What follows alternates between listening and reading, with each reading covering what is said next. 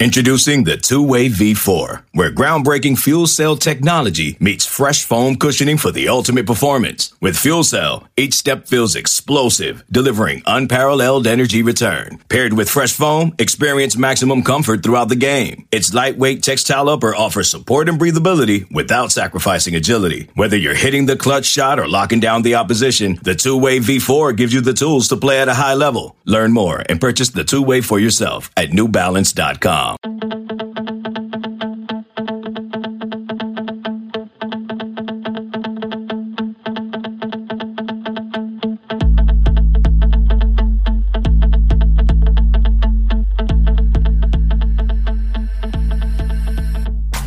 Welcome back to the Swamp 24/7 podcast. I'm Thomas Goldcamp here with Blake Alderman. We are your staff writers for swamp247.com. Blake, coming back on the other side of the Christmas break, not really a whole lot of time before things really start ramping up in a big way on the site, so we encourage everybody to check it out at swamp247.com. I think the way we'll break up today's show, since we do have a lot to talk about, kind of recapping the early signing day, getting into some of the bowl game preview, and then I know, Blake, you'll be quite busy with the All-American games coming up for high school prospects, and some of the top guys that remain uncommitted will obviously be playing in those games, deciding in those games. So let's start off talking about the Orange Bowl, Blake. Florida got down to Miami yesterday and began kind of practicing again, and the Gators seem pretty healthy. I guess let's go talk generally first about this matchup. I know there's not necessarily a whole lot of hype around it. You've got the playoffs coming up on Saturday. What I guess is your general takeaway from what this matchup can mean for both programs? Well, for both programs, I think whenever you hear the talk of Virginia, do they deserve to be in this game? If it wasn't for tie-ins, would they be here? This isn't a good team. All the et cetera, et cetera. I think for them, a win not only gives them 10 wins on a season, it's obviously, they'd be the underdog, so it'd be an upset win. And it would kind of do a lot for the ACC, which has been kind of beaten up this year just by the national media. It's just it's a one-team conference. So I think there's a lot of things that can go for Virginia to win this game. In the same flip of the coin, Florida can continue to rise up their rankings. Sitting at 9 right now. It's an 11-win season, which I think is the most wins in like the last decade for a Florida program. So there's a lot of a lot riding. But yeah. Okay, so close. So it's been quite a while. Since Florida's, put that kind of schedule together, that kind of record together, and it's a win in the Sunshine State. There's a lot of things for Florida. I think you can make a lot more of Virginia being the underdog and winning this game, but for Florida, it's just a chance to continue to show improvement. You win 10 games last year, you win 11 possibly this year, so I think it just shows the direction of the program and where they're at. So I think what I'm hearing from you is kind of what I've been thinking, and I jumped on our national podcast to kind of preview the game and a little quick 6-minute hitter. And basically what I said was this game isn't super interesting on paper. A lot of people aren't going to look at the bowl lineup and circle Florida and Virginia as a game that they have to watch. But I think this game is interesting because of what you just kind of talked about. There's very different motivations for both teams coming into this game. And I think it's a lot easier to look at it from Florida's standpoint and be a little bit bummed out. Florida went to a New Year's Six game last year, had that experience. I think because of the way 2017 went, they were coming off a 4-win season, last year's team, and you have a big opponent against Michigan, who you had played the year before. So there was so many different storylines that, just as a human being, mentally, you could get yourself geeked up on if you were a player and really kind of find some motivation through that to prove how far you've come, to really turn the table against a Michigan program that, look, frankly, there's a lot more national interest in national, street credit you get, I would say, for people for care more about people Michigan than Virginia, that. Right? And so I think you talk about, especially from Virginia's standpoint, of nobody expects them to win this game. They're going to be a pretty heavy underdog, but it is their first time in the Orange Bowl, a chance for them to make a huge statement. Bronco Mendenhall still getting that program turned around. I look at this and I don't see how that's not the number one factor or thing you kind of circle in this game as like, okay, which team is going to show up for both of these programs? I think it's far easier to be confident about Virginia showing up, fired up, and ready to play than maybe Florida. And, it's not that Florida can't show up, fired up, ready to play. I think, far and away, Florida has more talent, I think. This is going to be one of those games where Florida comes in with a huge talent edge. But Virginia's got some playmakers, and you know what? They've played some games against good teams. You know, they're going to have learned from their game against Clemson, which, in all fairness, you know, their offense did some good things against the Tigers early on. So, to me, this is one of those games where, you know, I almost look back at like 2012, you know, the last time Florida did win 11 games. That was a team that won 11 games and was on the verge of a potential national title. This team isn't quite there, you know, in terms of being able to play for a national title back under the BCS system. You know, Florida wasn't quite there. They didn't quite win the SEC East this year. So do they come out like that 2012 team did and just, you know, kind of not ready to play? And then you get a very, you know, that year a very hungry Louisville team with a quarterback that could really make some plays.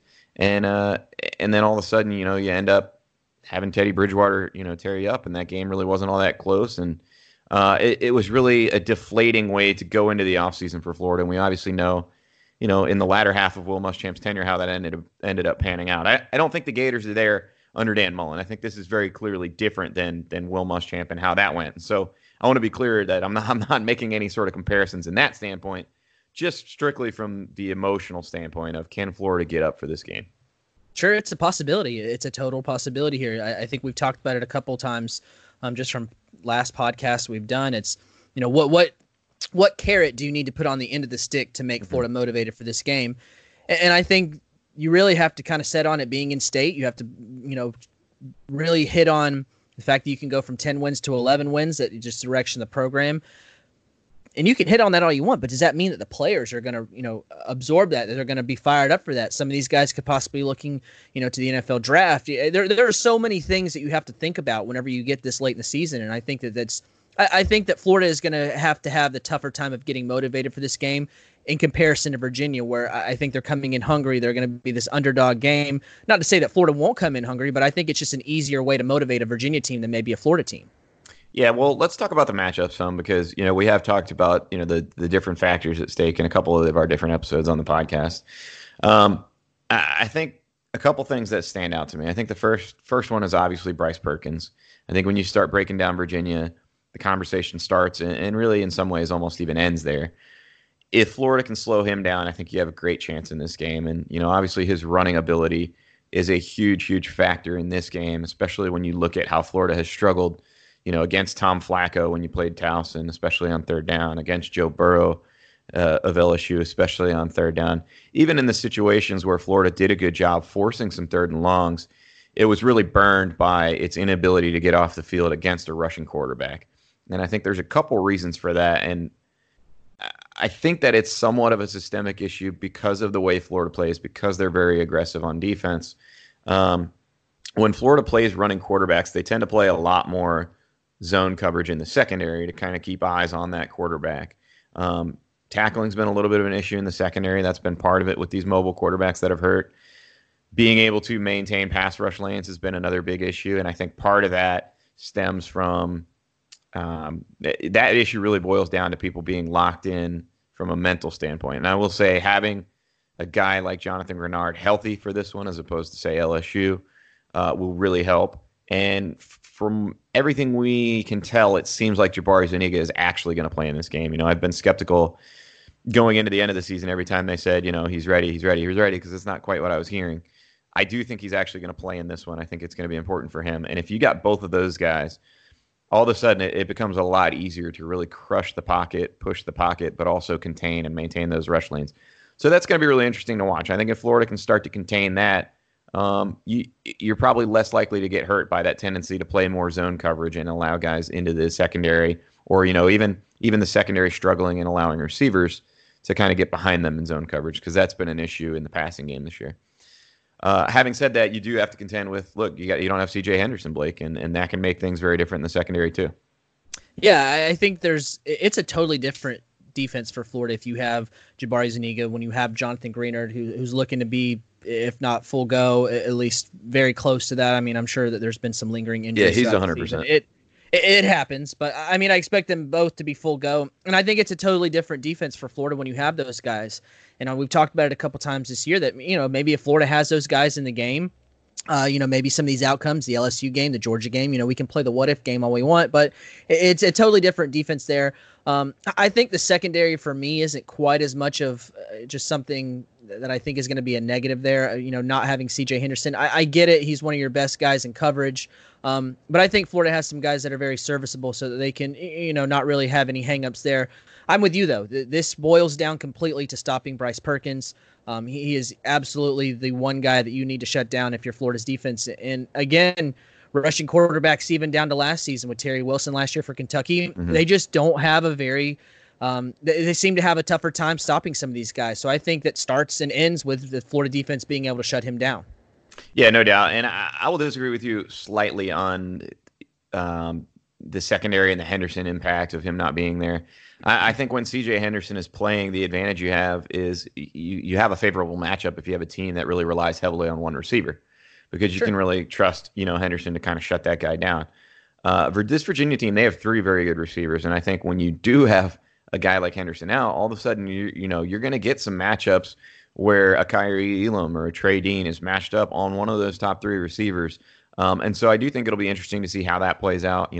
I'm not saying Florida can't win that matchup, but I do think that there's going to be some give and take in this game. And I think one of the things that, we talk about Florida-Virginia not necessarily being a sexy matchup, this could be a very fun matchup, Blake, because you look at both of these teams, particularly what Virginia's offense has done the last 5 games of the season or so. They've gotten a lot better in the passing game. They've really started to put up some numbers, put up some yards.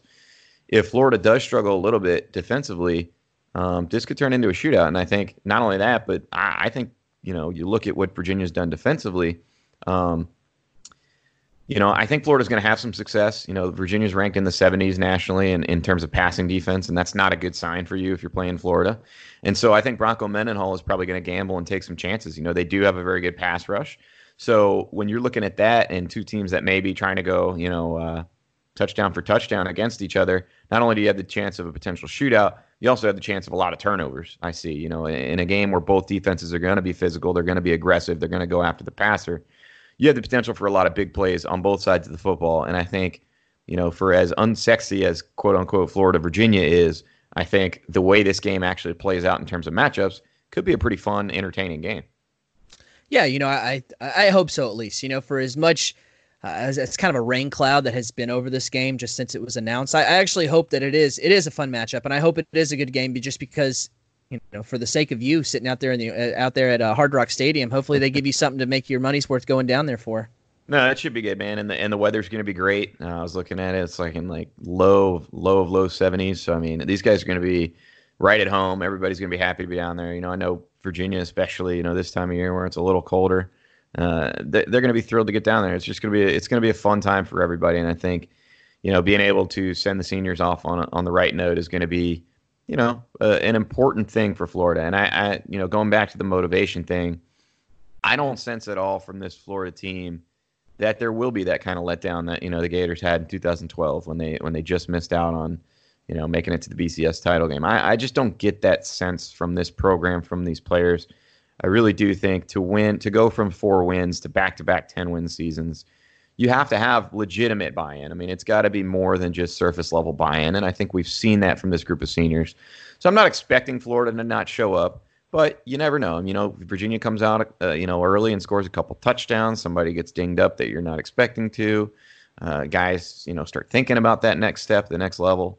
Who knows? It's a bowl game, man. Anything can happen, and I think it's going to be very interesting. But Blake, let's go ahead and take a quick break, and we'll get back. I know we got a lot of recruiting stuff to get to, so let's take a quick commercial break, and we will be right back discussing what happened in the early signing period and looking forward to not just the Under Armour All-American game, the Army All-American game, but really even Florida's recruiting in general heading into February's National Signing Day. We'll be right back.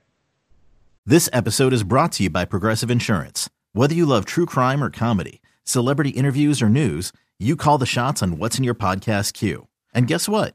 Now you can call them on your auto insurance too with the Name Your Price tool from Progressive. It works just the way it sounds. You tell Progressive how much you want to pay for car insurance, and they'll show you coverage options that fit your budget. Get your quote today at Progressive.com to join the over 28 million drivers who trust Progressive. Progressive Casualty Insurance Company and Affiliates. Price and coverage match limited by state law. Knowing how to speak and understand a new language can be an invaluable tool when traveling, meeting new friends, or just even to master a new skill. But it's not always simple when you're bogged down by textbooks and structure classes. That's why so many people trust Rosetta Stone. Rosetta Stone is the most trusted language learning program, available on desktop or as an app. It truly immerses you in the language you want to learn, like Spanish, French, Italian, Chinese, and more. You won't just be studying English translations. The Rosetta Stone intuitive process helps you pick up a language naturally, first with words, then phrases, then sentences. Don't put off learning that language. There's no better time than right now to get started. For a very limited time, listeners can get Rosetta Stone's lifetime membership for 50% off. Visit rosettastone.com/rs10. That's 50% off unlimited access to 25 language courses for the rest of your life. Redeem your 50% off at rosettastone.com/rs10 today. Welcome back to the Swamp 24/7 podcast. I'm Thomas Goldkamp here with Blake Alderman. We just got done discussing Florida's Orange Bowl matchup against Virginia. We both think it's going to be a pretty interesting game, if not on paper, at least in kind of how it plays out. Blake, let's talk about the early signing period. I know it's been a week now. Christmas break, kind of threw a little wrinkle into the schedule, but we're here. I guess first off, what was your overall takeaway from how Florida closed with the signees that they added? Well, the actual day of the early signing period, it probably didn't go as well as Florida would have really hoped that it would have. Whenever you have some of these guys heading in, I've always said that it's harder to flip guys than it is to land them outright, just because you have to spend so much time prying them away from the school that they've been committed to. And I think that's kind of where things went wrong, I guess, necessarily, if you want to call it that.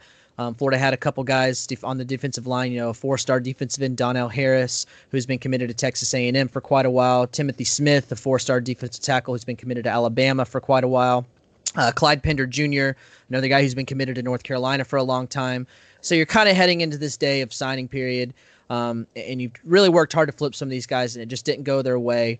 That's one thing. Obviously, Florida's done a decent job, and I'll get into really their class right now. They've done a really good job, at least this cycle, of improving the interior part of their defensive line.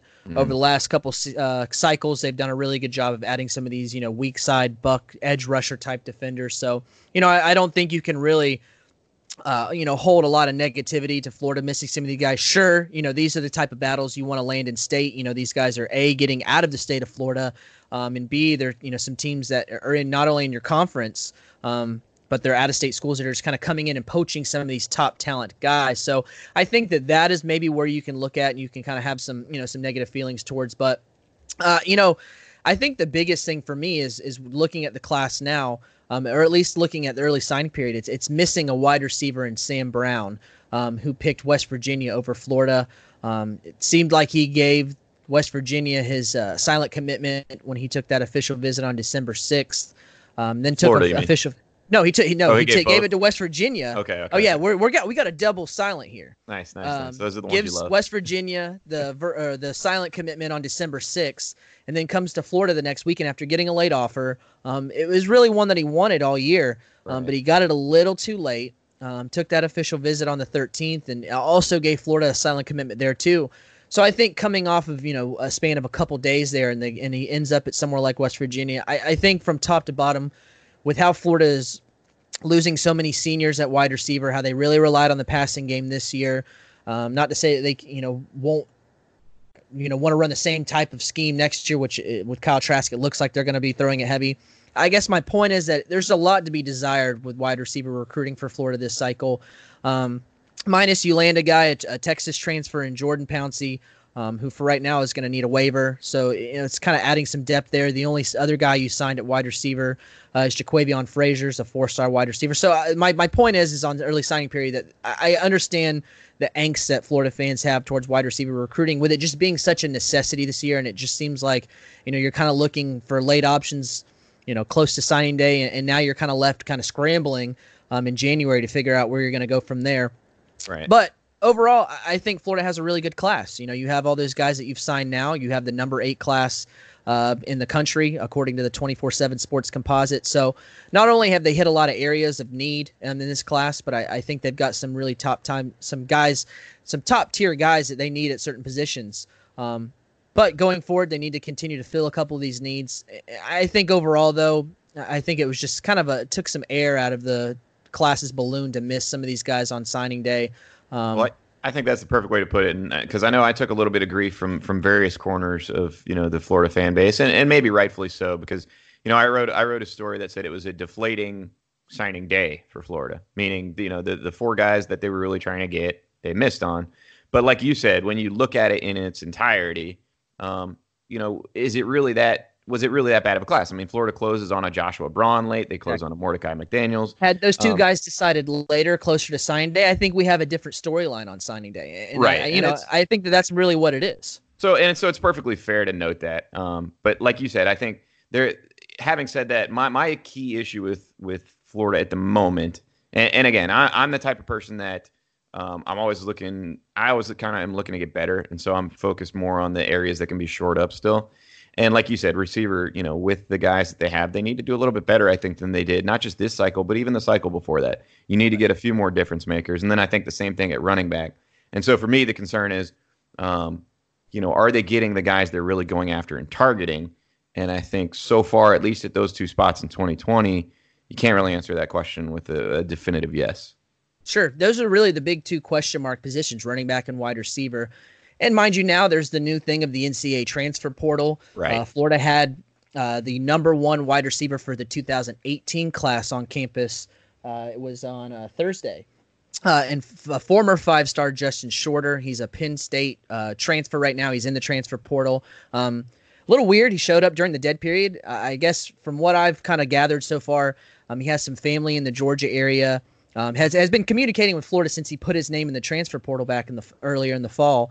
Was down there, and I think the thing that really I key on here is that there's enough interest from his end to see Florida to drive from around the Savannah, Georgia area down to Florida's campus, even when he's not allowed to talk to any coaches. Mind you, they're in Miami getting ready for the bowl game, but it being a dead period, a lot of the academic, advisors and all that, those were closed for the holidays. So I mean, basically he really came down just to kind of check things out, and from what I was told from talking with people that are close to close to what's going on, he just wanted to come down and see the thing that much. So I think that there's some positives there. Mind you, I'm sure coming during the contact period would have been a lot better, but I think that there's some serious interest there on Florida, on his end, and obviously Florida's end. So there's ways to improve. Shorter's probably not one of the best examples right now because he's a guy that's going to need a waiver to play immediately. And I think Florida's kind of in the situation now where you could stand to add some guys that could really help right away. But the transfer portal does bring a different dynamic to recruiting. Maybe not something you need to rely on heavily. Going through the recruiting trail and adding these high school guys, it's more about building depth. It's more about, kind of having numbers long there, whereas the transfer portal really isn't quite something that I think that it needs to be used all the time for depth and for the future. But adding a five-star like that, number one wide receiver, he really fits that mold of, kind of a bigger receiver.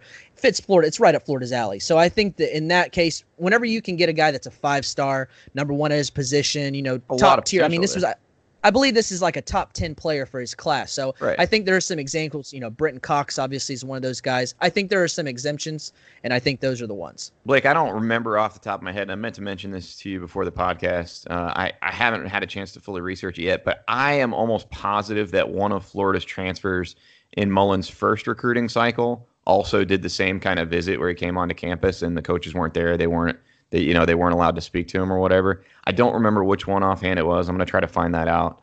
But I am almost positive that has also happened. And I believe Florida landed whoever. I don't remember if it was Adam Schuler or maybe Van Jefferson, but I'm pretty sure it happened in one of those cases.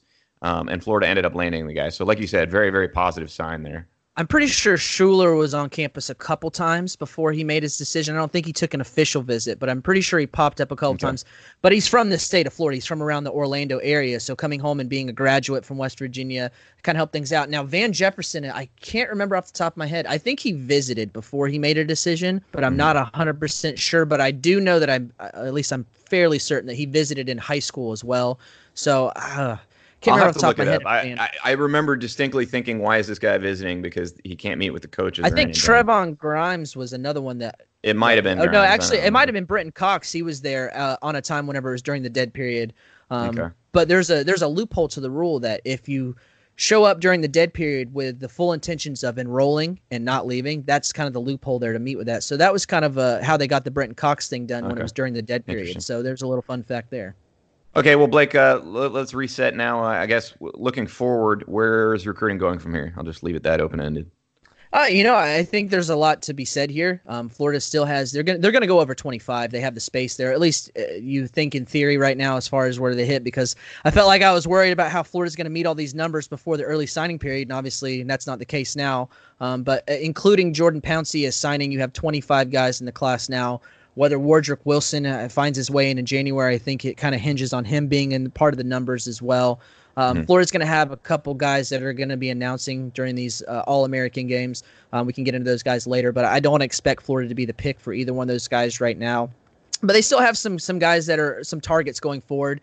And I think the case of now where you see a lot of these guys that are signing in December and they're not wanting to wait until February, you don't have this big, giant, massive signees. It seems like the December signing period is now what essentially used to be the big national signing day. So February doesn't really have the thunder there. But, obviously 4-star safety Avante Williams is a guy that Florida likes a lot. They've been trying to flip 4-star running back Jahmyr Gibbs from Georgia Tech, who's landed a lot of other offers during the season. He's going to take an official visit to Florida in January.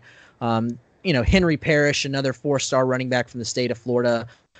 DeMarcus Beckwith is another guy who's I think he's an athlete. He's listed as an athlete. He plays a couple different positions for his team, but he's really one of those tight end types that really kind of fit the same mold of Kyle Pitts, where you can kind of do a little bit of different things with him.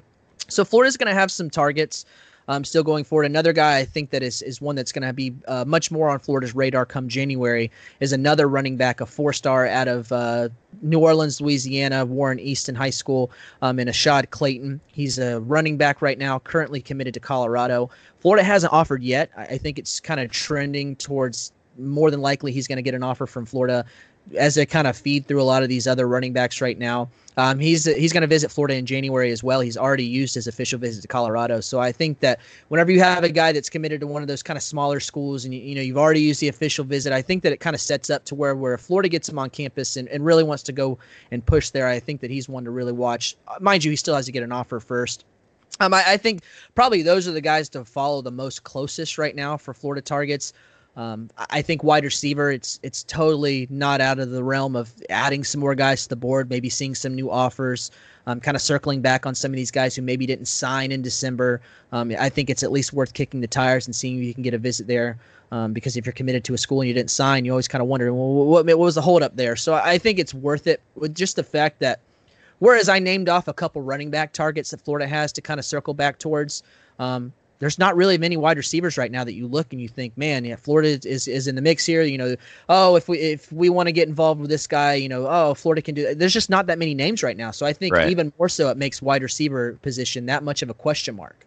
Well, and some of that I think probably depends, like you said, on the transfer portal. If you take a Justin Shorter, then maybe that makes the decision that you just sit with what you have this year and try to get through 2020 and then really go after guys next cycle. And if that's the case, I think also you need to do some bigger recruiting, maybe even guys on your roster, Trevon Grimes, who is available to go to the NFL draft. Kadarius Toney, I think recruiting those guys to stay makes them even more important for Florida. If you're not going to get some of these guys through recruiting, or maybe some guys, Tariq Black, just totally throwing a name against the wall here. Just a guy who recently put his name into the transfer portal from Michigan, who will be a graduate guy immediate. Those are the kind of guys that I think if you're going to target some guys in the transfer portal that are immediate guys, I think that those are the names you need to go to. Will Florida do that or not? I haven't really heard anything there yet, but my point is that those guys in the transfer portal that can be immediate guys, I think are the ones you need to look at, unless you have a Justin Shorter who's a 5-star and just, improves your roster. Right. No, I agree. And I think same thing at running back. I know Texas A&M's Jashawn Corbin was one guy that's out there that maybe they spin the tires with. Sure.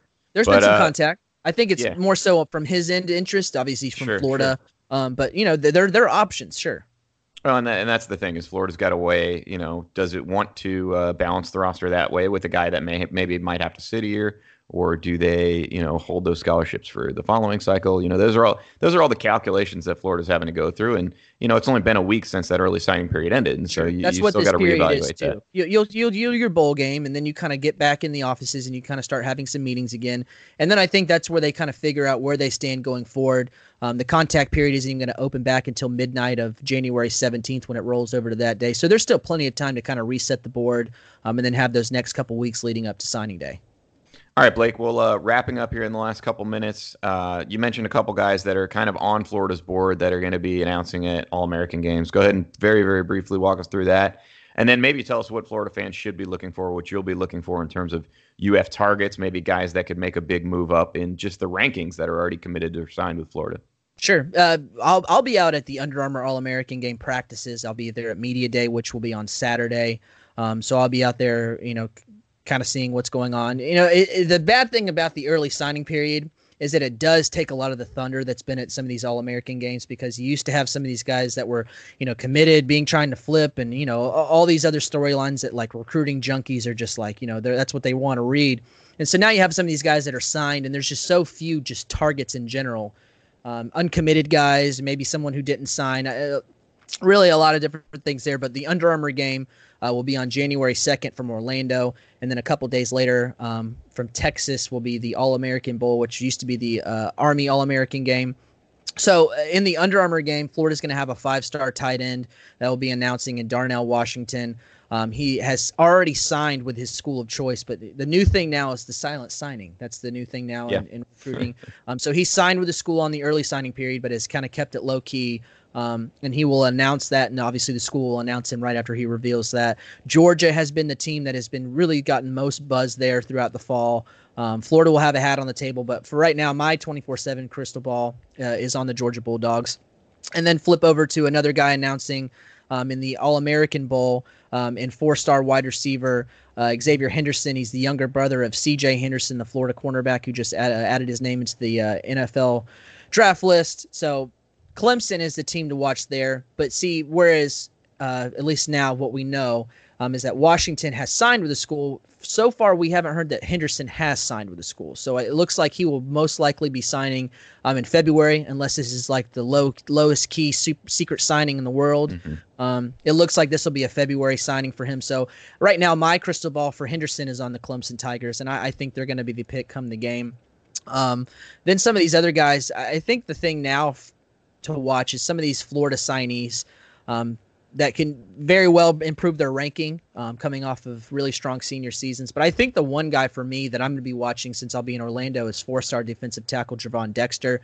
24/7 Sports currently has him ranked, I think, 24, 25. A little higher than most of the industry, which is higher than his composite grade. So I think whenever you have such a strong senior season, you have the athleticism, the size. There are a lot of intangibles that scream 5-star for Dexter. And the thing is he's a 2-year football player here that's coming from basketball. He's still really raw in a lot of areas, but he has done nothing but show that he is on the track of being a 5-star. And the thing for 24/7's rankings is that they're going to continue to expand the 5-stars. I think from last check, there was only 19 that have been done, and I think they get somewhere around like 32, 30 range. For 5-stars.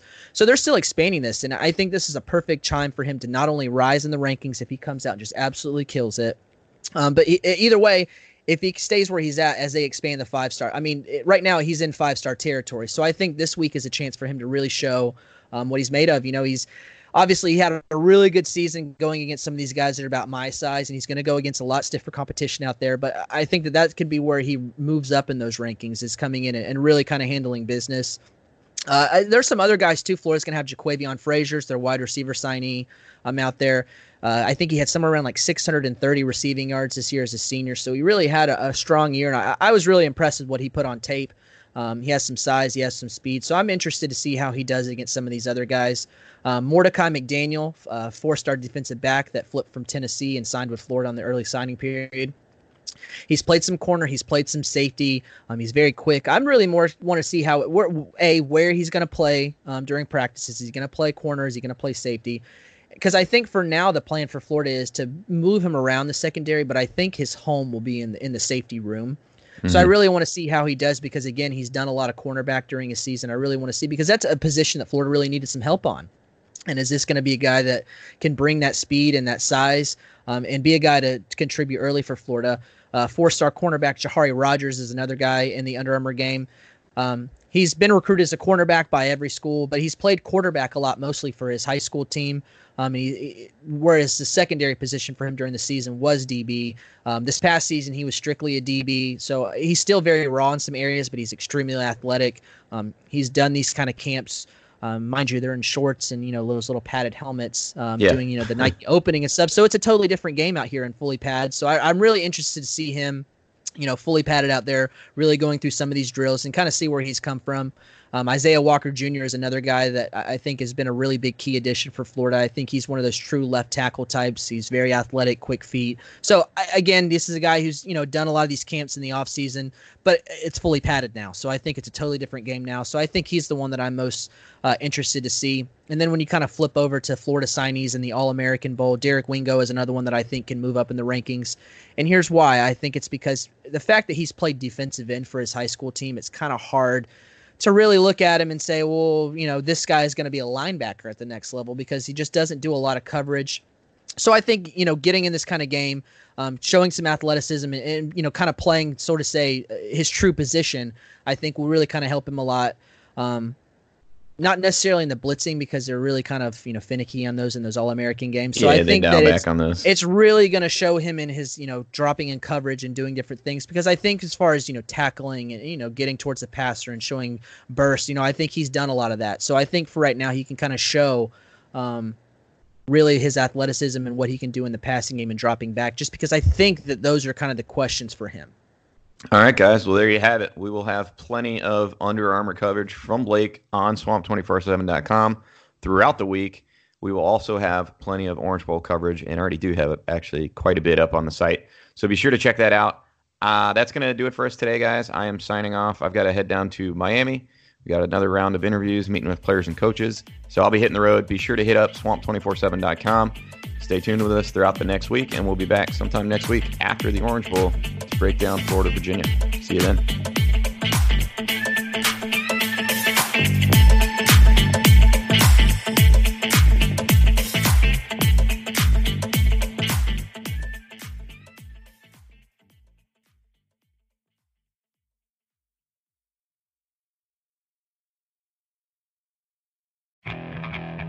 Okay, picture this.